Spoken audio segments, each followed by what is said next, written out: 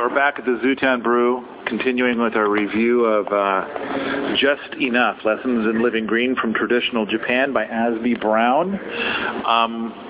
We each have tea. All right, Rory, what's your tea? Green sencha. Okay, Abe? Black tea with lemongrass.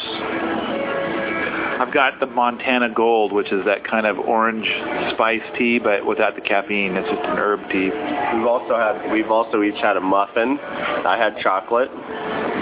Lemon poppy seed for me. I had blueberry because, it's the closest one that they had to huckleberry. They don't have huckleberry muffins. It's like, that's just wrong. Suddenly the whole coffee shop's kind of like, got a downvote there, because of the. I don't know. I like this coffee shop the best now. It used to be the Break. In your Missoula, you're going to go to the Break. That's the coffee shop to go to. But here at Zootown, the internet's better and the chairs are comfier. So it's like you just, groove on being here a big chunk of the day more. So we took on this chunk of the book, Learning from Field and Forest. So this is the next chunk. And it's like the book took a hard left turn. Right, definitely did. We've broken out of the narrative in the last few sections. I said hard left turn, and you said right. Right, Paul, correct. Oh, correct. Okay. Not like yeah, it's like it went from like talking about what was to like being a kind of like lecture-y, preacher-y thing, like do what I tell you to do kind of thing. The word should is the dominant word in this section. The section is broken down into probably about 30 different axioms, and most of them are written in the form of commands, and you could just read the headings as commands and take it at that. They're all verbs like just obey. Yes. Understand, strive, don't underestimate, practice, let gravity do the work, base water systems, understand, verb.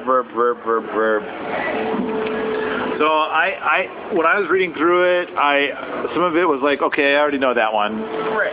And some of it was like, oh, dude, I've got some things to tell you. But he would say it in such a way that it's like, this is the ultimate truth. And it's like every time I hear somebody doing that, it always kind of bugs me, I just kind of want to tune them out. Same here. Me too. I'll third that.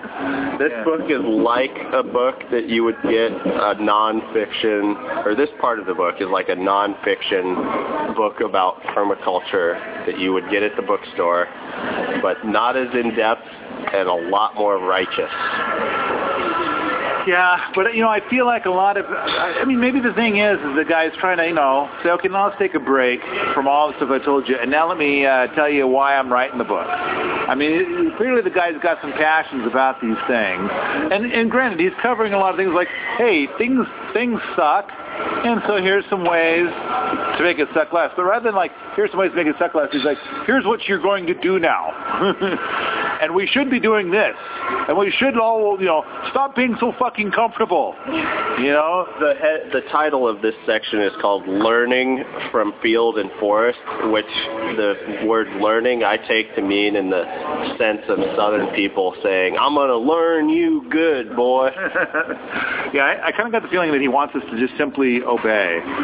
So I don't know, I kind of felt like I was really grooving on this guy's writing style up to this point. Like it just seemed delicious the way he chose to present it. Other books would have been like, this is what they did, the end. Sometimes they did it this way, the end. But instead, I love how he kind of had that story of like, we're now walking into the village, and this is what we see. And so I thought, I haven't encountered a book like this in this format before, and it works. It really works. So I'm kind of thinking, this guy's a great writer until I get to this section, and then I think, no, this is kind of like I don't know. It's not that of a great writer. Yeah, you might as well read a book like Gaia's Garden in place of this. Well, Gaia's Garden doesn't talk about building stuff. And I think Gaia's Garden is entirely based upon what you do now. Whereas I kind of felt like what I was getting from the book before this point was that a lot of stuff about how things were done in the past, which it just turns out to be like, oh, that is cool. And I'm getting all kinds of ideas of how I can do stuff kind of like that here and now. And rather than don't be comfortable, it's like, and my life would be more comfortable. So it's kind of like I could take all of my comfy things from today and mix it in with some of the comfy things from in here, and my life would be even better. Now it's like, no. Now I'm going to tell you how you're going to interpret these things and what you are now going to do. Yeah, this section sort of came out of nowhere for me. It was unexpected. There's no pictures. There's no more little writing. I don't know. It took really changed. I don't know. That's true. I was really enjoying the pictures. Right. And you're now right. It's like serious. Yeah. You must do all these things. You've had your dessert. Yeah. Now it's time for you to eat your vegetables. But it is important to mention that we will go back to the pictures. Right. Oh, yeah. The middle insert. This is some sort of little tangent or something. This is our spanking for not obeying, or I don't know. This is the price we're paying for having read for all the candy we've enjoyed so far, perhaps. So, since we're kind of tearing this section apart right away, I want to say that the main thing that I noticed that I wound up putting stars next to all different parts of it is that it kind of glosses over a certain issue that isn't addressed in any one of these axioms directly, but it is cropping up again and again and again and again, and it's kind of like hiding out in the background. And it's close to directly addressing it. He's talking about literacy and says, in our era of unparalleled information gathering and dissemination, we're the most highly literate in history, so why doesn't change happen more quickly? And then he says, one answer is vested interests who are able to exert undue influence on the flow of information in order to maintain advantageous political and market conditions. This is a big fucking deal. That it's basically, we got to kill the machine before the machine kills us.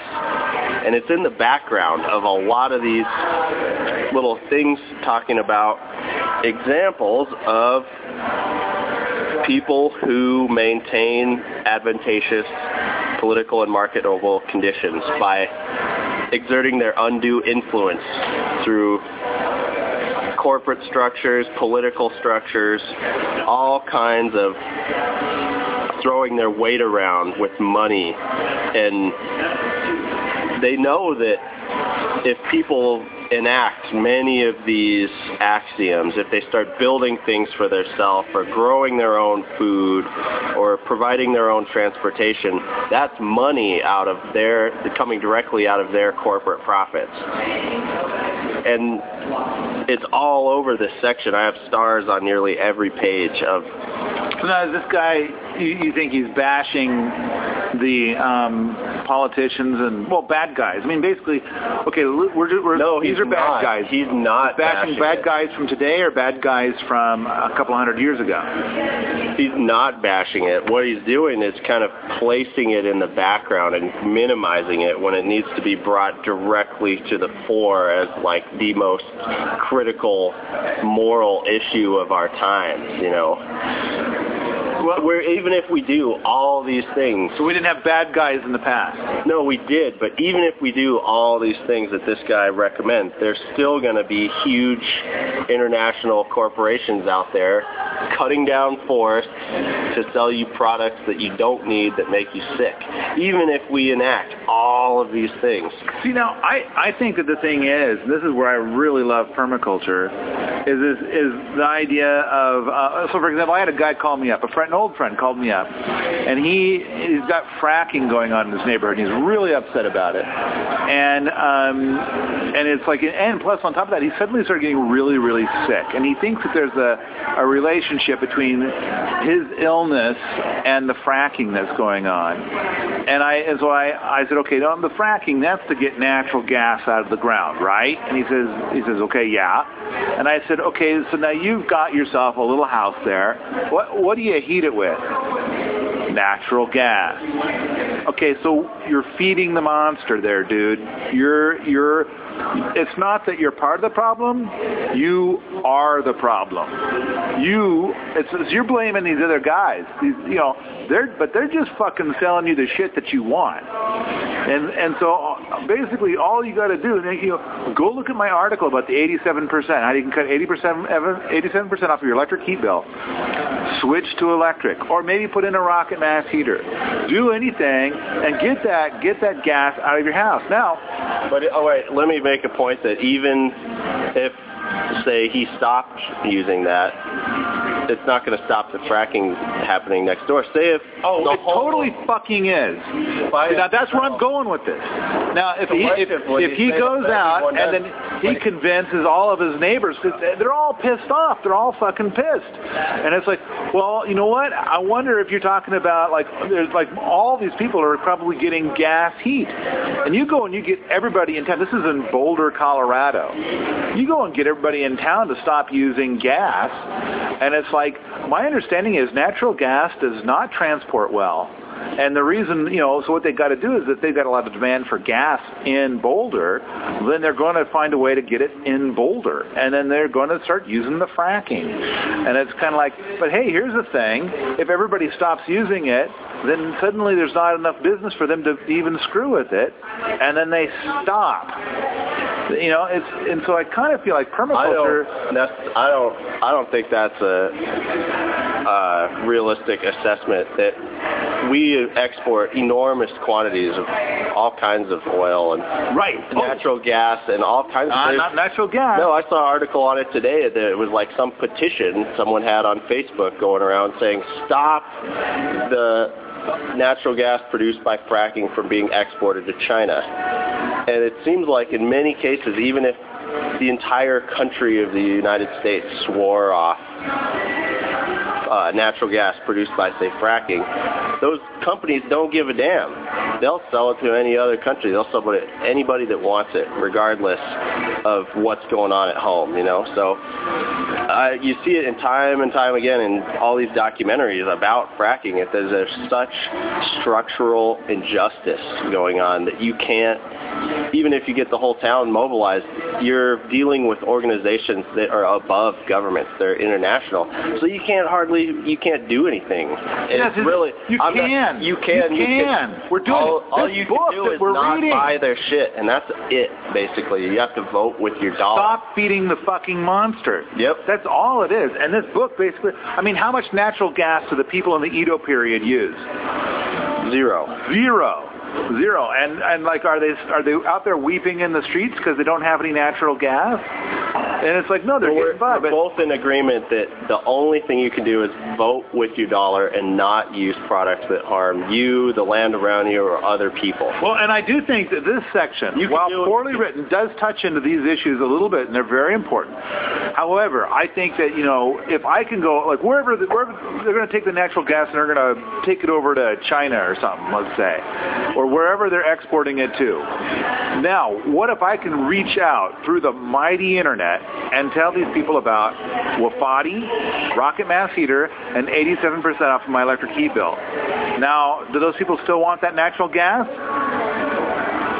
And perhaps not. No, they see your things and they say, that works really well. I like this approach way better than the approach, because like my friend already has spent enormous tracts of his life and taken a huge chunk out of his personal heart and soul to like be angry at the bad guys.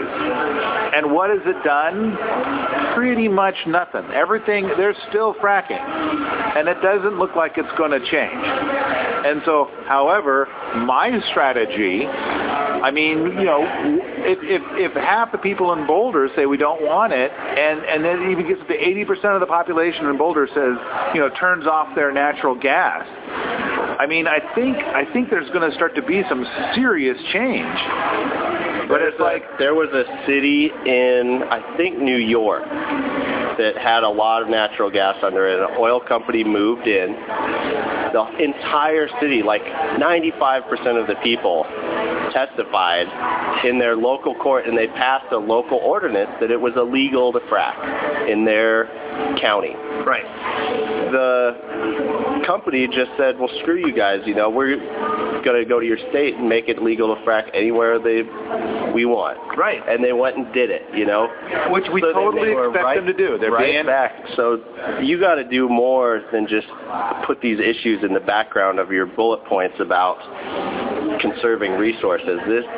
In order to get through this, it needs to be full frontal assault with what you're doing, with how we're spending our dollars, a lot of different things combined, because it's like going up against the Goliath, I don't mean you. I mean, you're a big deal, and you have a very powerful voice, and you can really sway people, and that, if you're saying it loud and clear, front and center, that's really powerful. And this book isn't doing that in this section. That's what I'm trying to say, is that he's glossing over it and relegating the issue to like minor points in all these bullet points, where it should be really as big a bullet point as any of these. I think, okay, so I don't know what we're arguing about. There's all kinds of bad guys doing bad things. They've been around forever. I like, so Jeff Lawton, a Muslim, was pointing out that Jesus' detractors killed him. And so it's like, so there were detractors there that were so, intense, they actually killed people, and so it's like, this is nothing new. We've had bad guys. There's always going to be bad guys. And the thing is like, well, how do we live a life that's going to make us so that we're not feeding the monster? So it's hard. It's not easy to find a path out.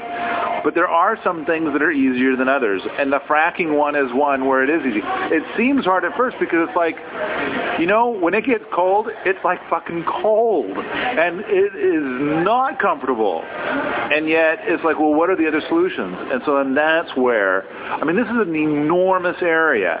And that's why I've put so much time into heat, into heating your home. A rocket mass heater. If you've got a rocket mass heater, you heat your home with a handful of twigs a day. And then what goes outside is dominantly just steam and CO2. I think a candle pollutes more than a rocket mass heater. So there's that as a potential solution. Total cost to build, buying everything brand new, typically around $200. Although there are people that have scrounged around for stuff and they've managed to get it for under $20. Takes a weekend to build. That is a viable option. Some people are like, I just don't have the DIY skills to be able to build something like that. No problem. Look at the 87% article. Look at how you cut your heat bill by 87% just by heating the people instead of heating the entire damn house. So now you've made an enormous dent. The Wolfati doesn't require any heat whatsoever. It's just simply a design, a house design. These energy problems, most of the environmental disasters that we're looking at come from energy stuff. Right now, hydropower is so clean. No, it's not. The silt is building up behind the dams. It's destroying not just the salmon habitat. They built all these fisheries, these salmon fisheries, in order to be able to repopulate the salmon, but that's just one species. Like, you totally fucked that one species, and now you're thinking that, because no one's making a stink about the other species, then it's okay? No. There's a lot of other species that are getting totally destroyed by the hydro dams. And the silt building up behind them now, it's like, what the solutions for getting the silt out are not looking pretty. And so suddenly these dams are going to just stop functioning. The profit motive, I think, is what drives a lot of this stuff. These industries want you to waste energy so they can sell you more energy. And I think that if a person can capture the profit motive, say in a way you have, in the way that you talked about making big bucks from permaculture, or in this book it talks about the book Cradle to Cradle, right, and how new products are being, and materials are being created that can be upcycled so that you can continually use them. There's profit in that. There's profit in a lot of things that are beneficial and regenerative to the environment. And I think that the profit motive for all this waste and abuse of the planet is what's kind of driven us to this point, is that it's people looking to make a buck. And it's an easy, quick reaction to say we need to destroy the profit motive. We need to excise profit out of existence from the planet. It's a very easy thing for a person to go to, but I think what's far more realistic is to replace the bad sort of profit with the good sort of profit. I think that rather than going after, because I think there's people that have done massive, awesome things, very good things, and they made a lot of profit. And I kind of feel like, yay team, go man, go. I think that the thing that we need to focus on is bad guys doing bad things. And it's like, and granted, there are a lot of people that have a lot of energy in that space, and I see them like going after the 1%. And it's like, no, don't go after the 1%. Go after bad guys doing bad things. And then some people say it's like Walmart. No, it's like when you're looking at Walmart, it's so many people are just like, it's because they're not doing the thing with the health insurance. And it's like Walmart, in that case, they're behaving within the law, and it's like, and then there's other people that are doing it just as bad, if not worse, than Walmart. It's like, so anyway, it gets into this massive political, complicated thing. And there are people that are out there being appropriately angry about a lot of this stuff, although I think that they're chasing way too many red herrings. And so it would be great to get some good clarity. Go after bad guys that have done bad things. And a lot of times we're dressing up our bad guys as good guys. And this is true, what you just read off in there a moment ago, that there are people that have control, that have inappropriate control over political stuff, and they're doing bad things. They're getting an unfair advantage in the market because of they've passed some bullshit law, and they basically bought the law. And so yes, these are all bad things. But all right, let's set all that shit aside. I think that the key is like, how do we get to the point that we make for a better world through our own actions? We vote with our fork, we vote with our dollar, and we vote with our actions, and we don't feed the monster.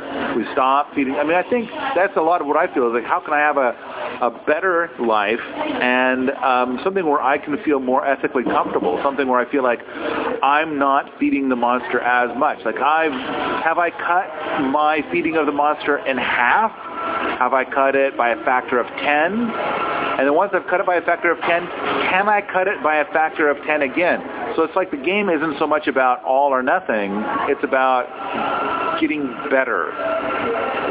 And it's like, in fact, there are people out there that are living a life that is 10 times better by my own standards, and each person has their own set of standards, and then being aware of that, and then saying to themselves, how can I get there? And I think that this book that we're reading is an excellent teacher in that space. Here are some things that are better. I mean, clearly, because one of the things we talked about is stop having a society where you throw things away. And I'm thinking, no, have a society where you throw things away, but it's like there's no pollution. solution to it. You throw away an apple core, no big deal. Who cares? Bugs will find it and eat it. But you throw away a transistor radio, yeah, that's not cool. All of these bullet points through this section each one is a way to not feed the monster, and that's great. I want to hear what Rory thinks about all this. I mean, Paul, you're talking about cutting down using the use of oil and natural gas, but through like use of heat. But it's in so many other places in our lives that I think you'd have to do much, much more than what you're saying. And I think you agree with that, but it's like, just by cutting it out of your heating bill doesn't mean that's going to disappear that fracking is going to disappear. I mean, that's going back on a much. So if I can, basically, I would think that 60 to 70% of the people in Boulder that currently are hooked up to the natural gas system would end their use of natural gas if they thought that the fracking would stop, and that they would switch over to electric or maybe something else. And then it's like, I think it's quite probable that the fracking that's going on in Boulder, I mean, you think about it, in order, like if they're going to start pumping the natural gas from there and they're going to transport it somewhere, that's not a really good place for transporting it to anywhere. They're out in the middle of Colorado. It's a long, long ways to someplace else. Now they could put it on trains and fill the trains with the gas, but it's like the transporting just starts to become a big hassle. It'll become too expensive. I mean, they've got to do it though. I mean, they dig up a whole half of a state and put it on a train and then put it on a boat and send it all around the world. There's a natural gas pipeline right by our house. Yeah, it's like. I mean, that's going, I don't know where. In a globalized world, local resistance isn't as effective. So there needs to be global. Bring it back to that one point. I think this section does have great ideas for. I mean, I don't know. Yeah, this is all great. I think local resistance is awesome. Everybody in Boulder should switch off natural gas. Everybody here in Missoula, Montana should do it as well. Right, there you go. And that's all. If we all do that all around the world, if we all do our local thing everywhere where we are, that's the whole planet. You want Montana and that's the great thing about the local movement is that everywhere is local. If you want Montana to go away, stop giving them money. If you want the fracking stuff to stop giving them money. But would you think that would go so far as to mean that you can't use a computer then? You can't use anything that has plastic in it. I mean, you can't use your car and I can't use my bike, It's everywhere. Now, I can totally have my car, and I can have my laptop, and there's no fracking anywhere. There's no. If it weren't for natural gas. For oils, I mean, like. No, because plastics, for example, can be done without oil. I don't know how much plastic without oil is around us. I mean, I don't know. They can do it from plant material. It might be. Sure, I totally believe that, but I'm not convinced that that's always the way that it's done. The majority of the time. You're right. You're right. So, but can we not say that we will pay 10% more to have something that's made out of a non-oil-based thing? Sure. Now, granted, I'm more concerned, like with the laptop or with the car. There's a lot of other toxic metals and other toxic things that go into those to make them so that they function. But I mean, and again, it comes back to that thing. Can I make my footprint on the planet be half as bad as it is now? Sure, everybody couldn't do that. And so then it's like, okay, by getting there, then what have I done? Now, right now, there's this thing about fracking, and it's gotten way out of hand. It is awful. Mm-hmm. And so then they're like, oh, I'm going to go and shake my fist at them. How'd that go? I mean, there's not just one guy out there shaking his fist. I mean, there's been thousands of people out there shaking their fists. How's that working out? Anything? Well, they're not really making any advances, but they are raising awareness. A lot more awareness, which is one positive. One thing I was going to say is I shudder to think if everyone everywhere suddenly stopped giving money to Monsanto or BP or whatever, I'm pretty doggone sure they would weasel their way to get a bunch of government money to say, oh, our industry is suffering, we need to be bailed out. And it would happen, you know? So it really, like, part of not giving them your dollars or not feeding the monsters, it's like, can you really say, like, stop paying your taxes? You know, it's like, crazy. That's another thing. That's further down the road. We're reading. I mean, you think about it. Is it not plausible that you could get into a scenario where the total amount of money that you need to get by each month is well under $500? In which case, you're earning so little money, or you've got so little money that you need to have, that if you were to earn something on the order of like $6,000 a year, that would be perhaps plenty. That's all you need. Mm-hmm. And if that is the case, then doesn't that mean that you're not paying any taxes? At least federal taxes. Oh yeah, at that level, yeah. Mm-hmm. I mean, this book kind of spells it out. Yeah. So no, I mean, the things that we're talking about right now are huge issues. They're enormous and very multifaceted. And when it comes to like getting the fracking to stop, I don't think it's going to be just one thing. But I do think the biggest thing is to stop fucking buying the shit. I agree. And it's like there's alternatives. There are alternatives to heating your house. There's alternatives to heating your hot water. There's alternatives for cooking. There's alternatives for everything that fracking supports. So it's kind of like play down the sword. Now, granted, they might go and do something in Boulder once people stop buying gas. It's like, oh, guess what? We're going to generate your electricity with natural gas. And so it's like, but you know what? A lot of the stuff that I talk about is how do you cut your electricity use by a factor of 10? So it's kind of like, you're going to eventually get to the point where it's like clean energy is plenty, and it's plenty cheap. Or you know what? And if you don't like what they're doing over there, there are things you can do for yourself, so you're not even on the grid anymore. Although getting off of the grid is like, I kind of feel like that's not always the slam dunk solution if you're trying to make things cleaner and stuff. I just really don't trust a lot of the structures in society. And like, say with the insurance thing, it's like they just basically said, all right, everyone's got to buy insurance. I feel like I have such a negative view of the whole system that we live in that if we all swore off fossil fuels, they would pass a law to force everyone to buy fossil fuels. I think it's possible. It's almost like the CFL thing, We need to. Right. It's such a scam. Like, not feeding the monster. I think we need to go beyond not feeding the monster, but to actively working to kill the monster. I think that there are people that are trying to actively kill the monster. The unfortunate part is that they're also trying to kill a bunch of red herrings. And I wish I could see a little bit more focus in that space, but that's not my area of stuff. I had to swear off getting angry at bad guys a long time ago because it's like it will consume your life. And so personally myself, I'm focusing my stuff on, because we want to start talking about political stuff.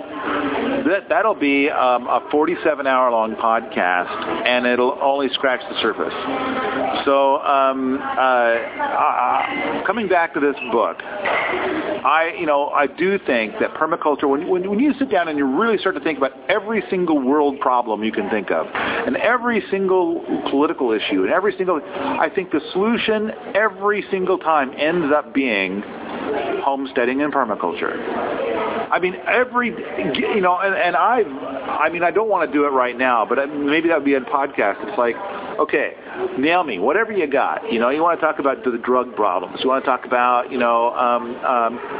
assisted suicide. You want to talk about, we could list off every single, abortion. We could talk about any political thing, anything that people are just screaming at each other about and angry at each other about. And it's like, I'll take you down a path where I believe that the solution is permaculture and homesteading. They all end up at permaculture and homesteading, everyone. And so, I tend to agree with you on that. And so if we were to implement all this that we focus on so much, permaculture, the world would be a wonderful place if we could get everybody on board. Right. Yeah. Returning to nature, being close to the things that we create.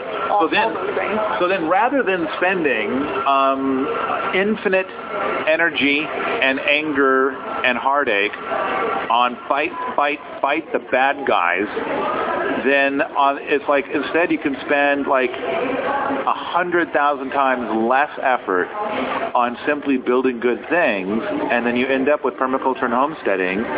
And whereas before you put unlimited effort into it and you made really no difference whatsoever, then now you're putting in hardly any effort at all, and you have made an enormous difference. So that is why I focus on building good things rather than being angry at bad guys. So so let's set all this political shit aside for a moment, if that's all right with you. If you feel done, you feel good, you got it out. Oh yeah, I feel like I've made numerous points. Okay. That I'm satisfied with.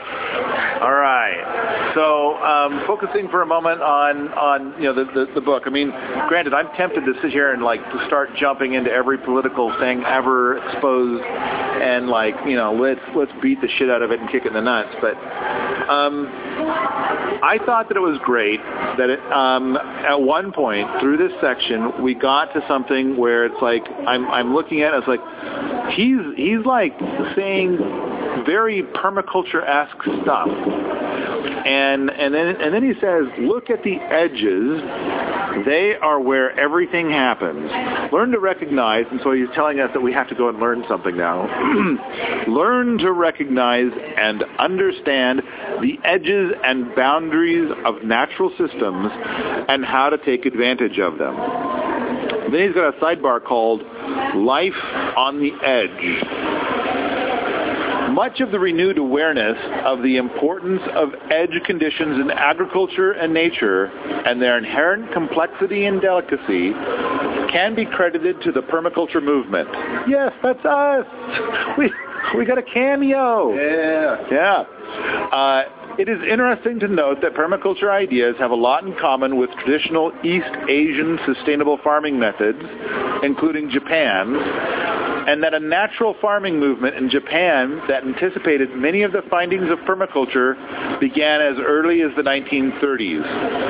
All of which is to say that permaculture has found a natural home in Japan, and the network of practitioners and advisors have been steadily expanding over the last few decades.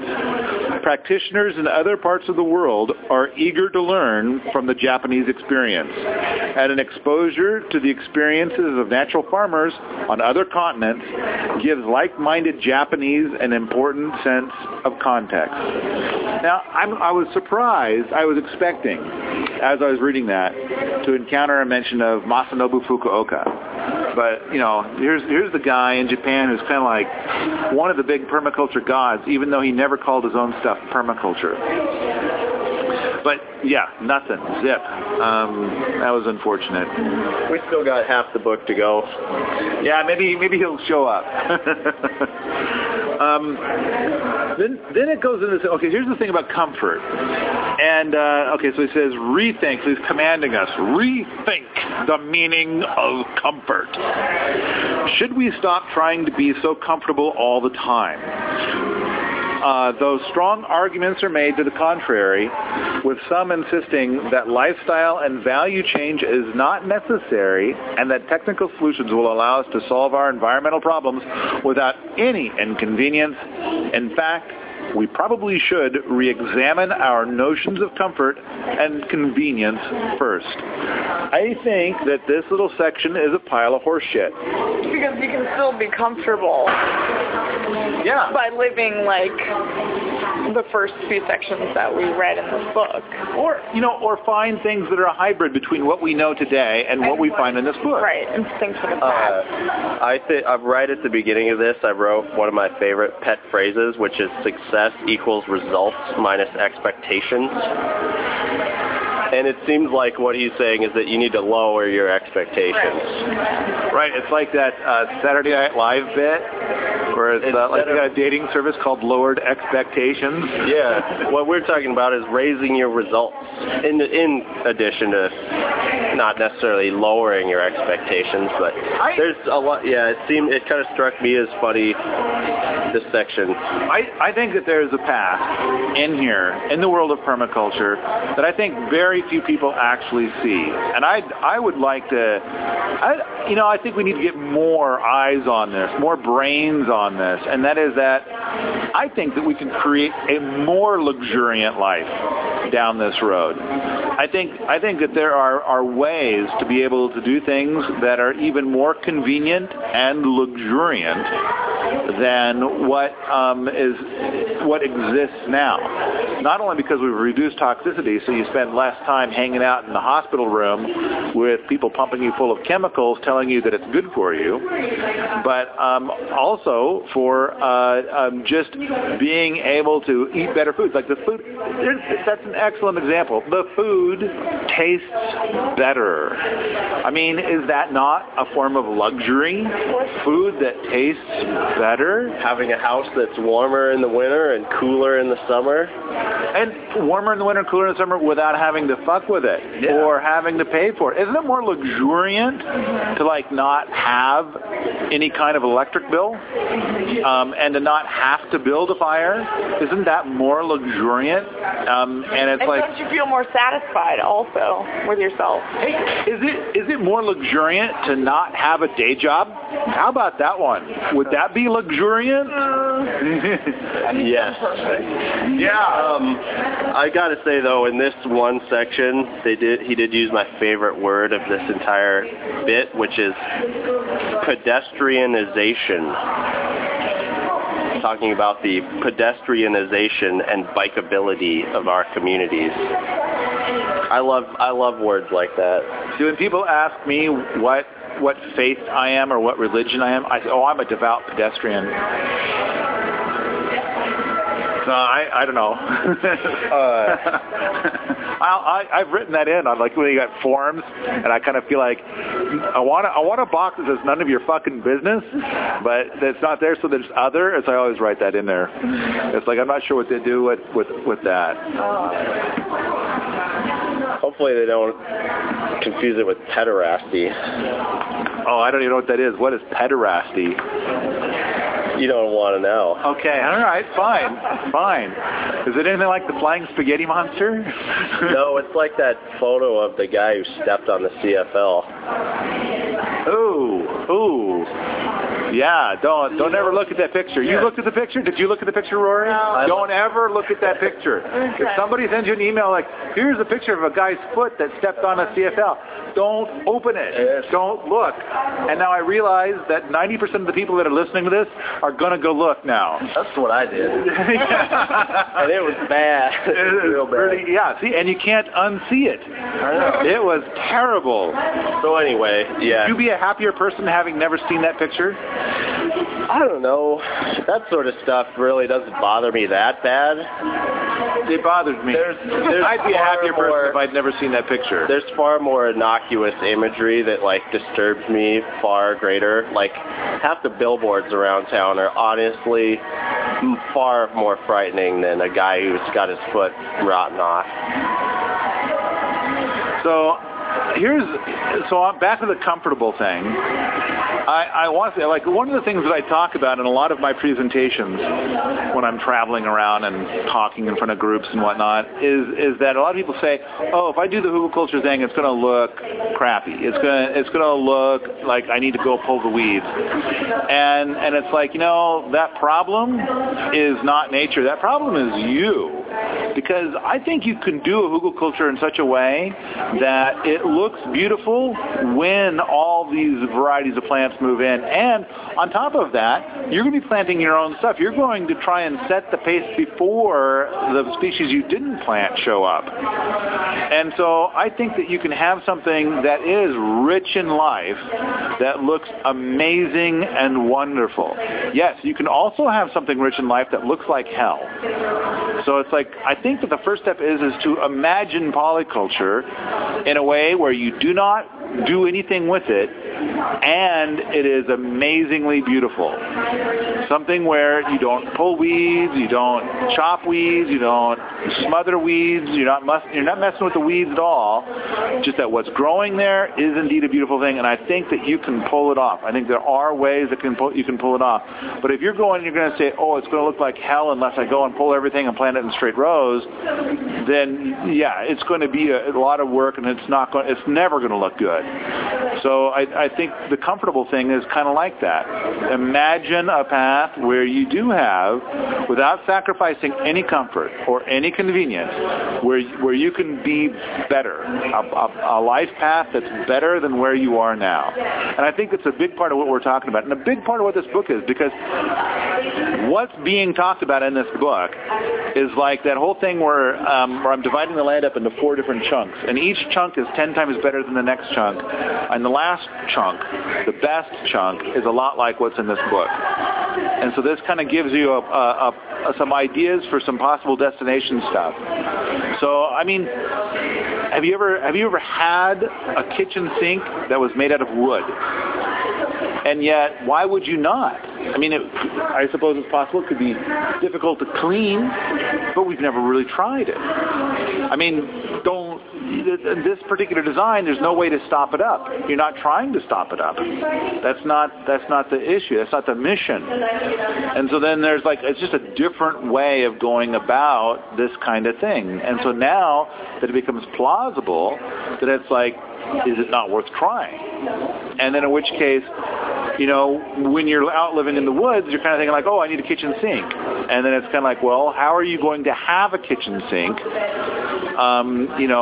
if you don't go into town and buy one? And so now there's an option. I mean, I've seen people who had sinks where they literally carved them out of an enormous log. Or they cut a barrel in half or something. Right. But cutting a barrel in half, I've never seen a barrel cut in half that was like, ooh, what a beautiful aesthetic. And I kind of think... Big wine barrel. You see it a lot with wine and whiskey casks. Oh, okay. People do that quite a bit. Wooden barrel. Yeah, wooden barrel, not a 55-gallon oil drum. That's what I was thinking. Wooden cask. Okay, all right. You see those in fancy upscale, Dwell magazine and that kind of stuff. All right. Sweet aesthetic. Okay. But I really like the one they have presented here that's flat and slightly tilted back to the back corner so that the water drains off the back. I agree with you that your husp idea, the zone 4 of the fourth chunk, this book makes that vision seem like a reality. It brings it easily within the realm of possibility. So when I talked about the fourth chunk in previous podcasts, then it's like the forums just caught on fire. Everybody had a million questions about how are you going to do this? How would you do that? How would you do these other things? And because we're saying there's no plastic allowed, and there's no plumbing allowed, and there's none, and all of these different challenges. No fire, right? And no fire, but which is not something that's covered in this book. But the key is that suddenly this thing has answers for a lot of that, and it spells a lot of it out. All right, my next note is on page 104. Do you guys have something before 104? It mentions embodied energy. taking that into account with the materials that you use. And if you're curious, there are a number of embodied energy calculators online, and there are indexes and tables of things that show the amount of energy that goes into a product like, say, a soda can. So that's good. Also, using dirt, I would have loved it if they had a small recipe for a dirt floor. I think dirt floors are sweet. I have no idea how to build one. I would love to learn. I've heard some extremely complicated recipes, and then I have a podcast where I visited with Glenn Congeezer, and he had this area out behind his house that went up to another area, to the shop, and it was enclosed as kind of like a greenhouse-like thing. But the steps that went up there, he said, those were just the dirt that was already there on the ground, and so I shaped the steps, and then I just poured on linseed oil and worked it in, and that was like 12 years ago. And it's like they looked like they were, I don't know, hand sculpted stairs. I thought, wow. And he's like, this is the main path he uses to go up to his shop every day, several times a day. And there are a number of other drying oils too, in addition to linseed. Tongue oil. Yeah. Is made from the tongue tree. Yeah. Natural product. That's great. That's cool. All I'm thinking is that it's like just putting some linseed oil on dirt, and you end up with something that looked rather magnificent. And I mean, when it comes to dirt floor stuff, like a cob floor, earthen floors. I've seen a bunch of recipes, and it is like the level of complexity is like, wow, that's going to take a month to do the floor. It just sounded like so much work. And then we got Glenn, and he's just kind of like, oh yeah, I put some linseed oil on it, and we're all good. There you go. And it's like, really? That's it? It looks awesome. So, yeah. What do you got next? All right. Next, mine is on 104, a quote from William McDonough. I underlined. Oh, yeah, I got that one too. Well, pollution is a symbol of design failure. Yeah, that is amazing. That is excellent. And this is part of a section he says, aim for zero waste materials, which I also think just the idea of aim for zero waste materials, that's kind of a cool thing. And I think when we're building with wood, or we're building with straw, or we're building with, bricks that we've built from our own property, or rock, or stone, or things of this nature, then we're using zero waste materials. And that seems like a big part of all of this. Stuff that we didn't have to import onto the land. That's zero waste. And has zero to no, little to no pollution. So what else we got? I like to make an exception for importing things to your land if you bring it with your own human power. Which you and Rory do. Yes, and Rory got a bike trailer today. Way to go, Rory. Very exciting. Did you get something that was commercial, or was it handmade? It was gifted. It's made out of straw. No, it's aluminum. When I moved to Missoula because I was a powerful bicycle advocate. I refused to own a car when I was a much younger man. And when I arrived, I had my bicycle, and I bought a trailer from somebody that they had handmade. And I learned that handmade trailers can have, there's some big design things that you just don't normally think of. But this thing was scary. It looked like a little chariot behind my bike. That would make me the horse on this chariot. And it's like it would start to go back and forth, and it would flip over. Oh, yeah. Dumping all my crap out. I built one of those. It made one out of the shopping cart. I actually... It was awesome. I brought the shopping cart home just by hitching it up directly behind my bike as is. That. And wheeled it all the way home on those tiny little wheels, pulled it behind my bike. that was way better than the cart that I tried to make from the shopping cart. It actually wasn't that bad. I mean, you hook it up, the little wheels are noisy and they bounce around and they're really inefficient, but not that bad. If you're in a city and someplace with a lot of smooth pavement, just get a shopping cart, chain it up behind your bike with a somewhat rigid rod, and you might do okay. Well, I'm going to say that people don't get a shopping cart because that shopping cart probably belongs to a grocery store or something. Oh, no, you can get busted ones. Shopping carts get damaged a lot, and a lot of supermarkets in the back will have some in their warehouse that are all fucked up, and you can get them for $10 or whatever. Oh, okay. Cool. All right. It's good to know. I'll support that. At Home Resource, we get a lot of shopping carts from like Home Depot and Osco Drug and PetSmart. Yeah, PetSmart. I mean, after a while they get all beat up, so they give them away or sell them for cheap. Well, later I got one of those little yellow bike trailers, which just worked so much better. Children in? Yeah, and I did that. I stored children in there temporarily when I wasn't hauling other stuff around. Yeah. You store your children while you're transporting them around. Around here, most of the time you see dogs riding in those things. I marked off a chunk on page 106, back to thatch. And I thought that this little sidebar that they have about back to thatch kind of reveals some stuff about thatch that I don't think was mentioned before. While the use of thatch began to decline in urban areas in Japan during the Edo period, it remained the most common material for rural roofs until about a century ago. But its flammable properties and the availability of inexpensive alternatives like corrugated iron caused thatch roofs to almost disappear during the 20th century. And the slowly evolved and refined craft techniques involved in thatching faded along with them.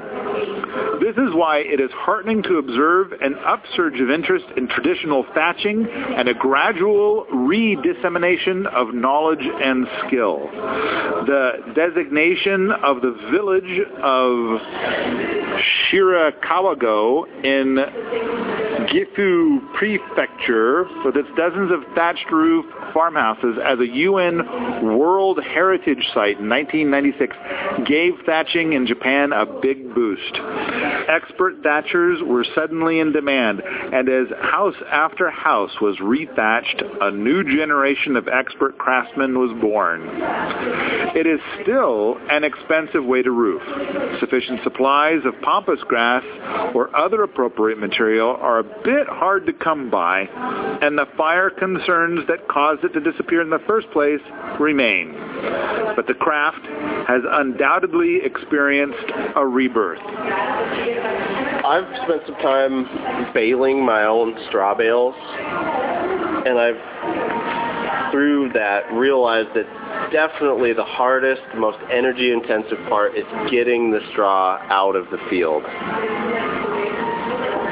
And if you have a great, easy means of doing that, I think a person could thatch their own roof without this huge community effort that's described in this book. I've thought about, it sounds sacrilegious to say, but hiring one of those professional lawnmower companies with their giant mower to go out and mow down this grass meadow that's just all grass, and just leave it and say, all right, you guys, I'll take care of the rest, and bundle it up and bale it up. But I could totally see doing it using it for thatch, say. I don't think it would work for thatch, because their mowers are going to break it down in little pieces. No, I mean with a sickle bar, not with a mower blade. Okay.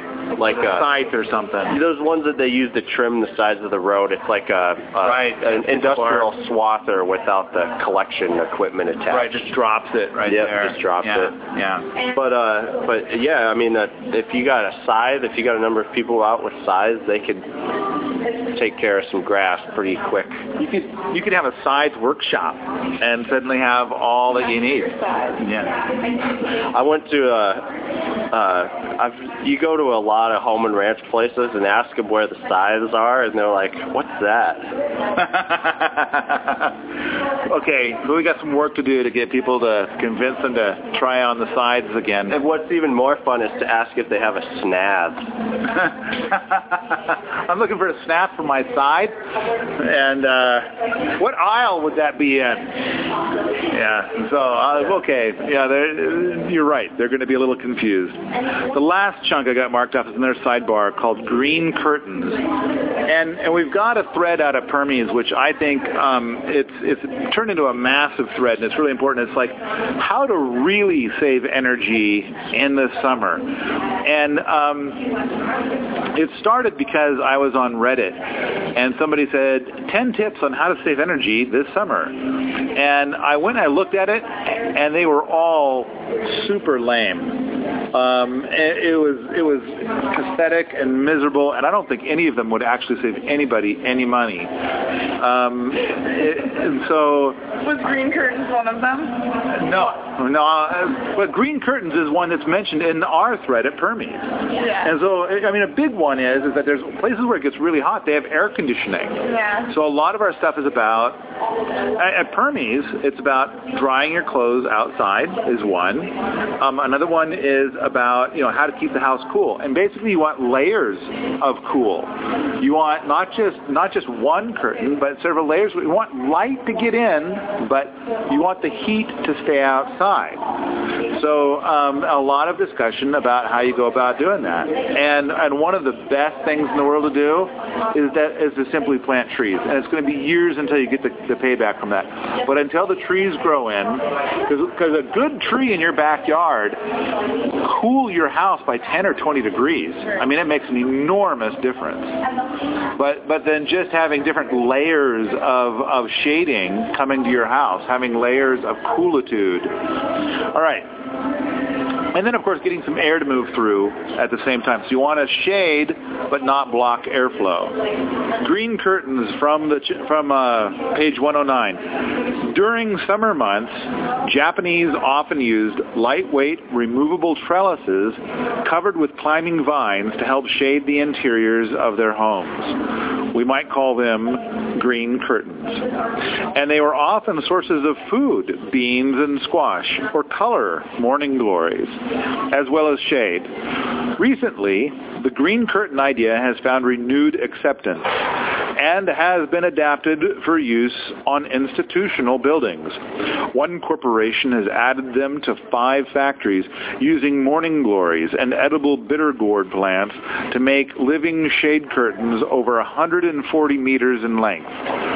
They found the added shade greatly reduced the need for air conditioning in the factories, particularly in the morning. Other groups have begun similar projects to add green curtains to schools and government buildings across the country and have established curriculum guidelines that use the creation and upkeep of the curtains to teach environmental science to elementary and junior high school students. The idea is excellent, inexpensive, easily approachable, and rooted in tradition. And we can expect to see it spread soon to other sectors of society as well. There's a really great book about living willow sculpture in which people make verandas and tunnels and playhouses all out of willow cuttings. They lay out a base on the ground and get a pattern laid out, plant willows, and as they grow, they weave them together. And pretty soon they've built a bower, and it's awesome. I've seen people build benches out of living willow. I've heard of a lot of people building bridges out of living willow, but I have not seen one in person yet. Although I've been to the locations like, last year the teenagers came and wiped out the living willow bridge. They were just fucking with it, and it fell apart. Yeah, there's pictures of, they do that in South America a lot with those vines that grow hundreds of years old and get very woody. So so in South America, I know about ones that they've made out of vines, but are they living? I think so. Okay. I know that in India, we've got a huge thread out at Hermes where in India they've built them from the roots of a certain kind of a tree. So then the roots extend all the way across to the other side of the creek and back. And they tend to them. And so basically there's like a family that will tend to these massive bridges, and they're living bridges, and then people pay like, a penny to cross the bridge. And that's kind of how the family earns their living, is from maintaining this amazing bridge. It's a toll bridge. That's great. So living willow, we've got an image out at Hermes where it's apparently the largest living willow structure in the world, and it's just an art piece that's probably like 100 feet tall, which I think is pretty awesome. But there's quite a few different kinds of things you can do with living willow structures. One of the points right before this is slip culture is a pattern solution, and they mean growing trees from cuttings or from slips. And it's interesting that you can make rooting hormone basically out of lots of little pieces of willow cut up and soaked in water, and the willow contains rooting hormone in it. That's why it's so easy to transplant willows, but it works for other plants.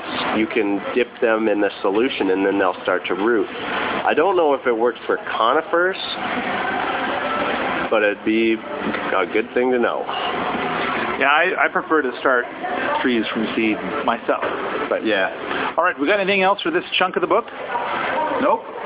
I don't necessarily view the commands as being so authoritarian. I think it's always good to encourage people to do stuff rather than let them decide on their own. You give them the verb that they could take action with. It's not so much as commanding someone to do something, but telling someone that you can do this. I just kind of felt like the writing style in this part of the book just had a very different feel. And I mean, I thought that the writing style before was really delicious, and suddenly we're getting into this stuff that I thought was it's not sitting well with me. Even if I agree with what he says, I kind of feel like, stop telling me what to do.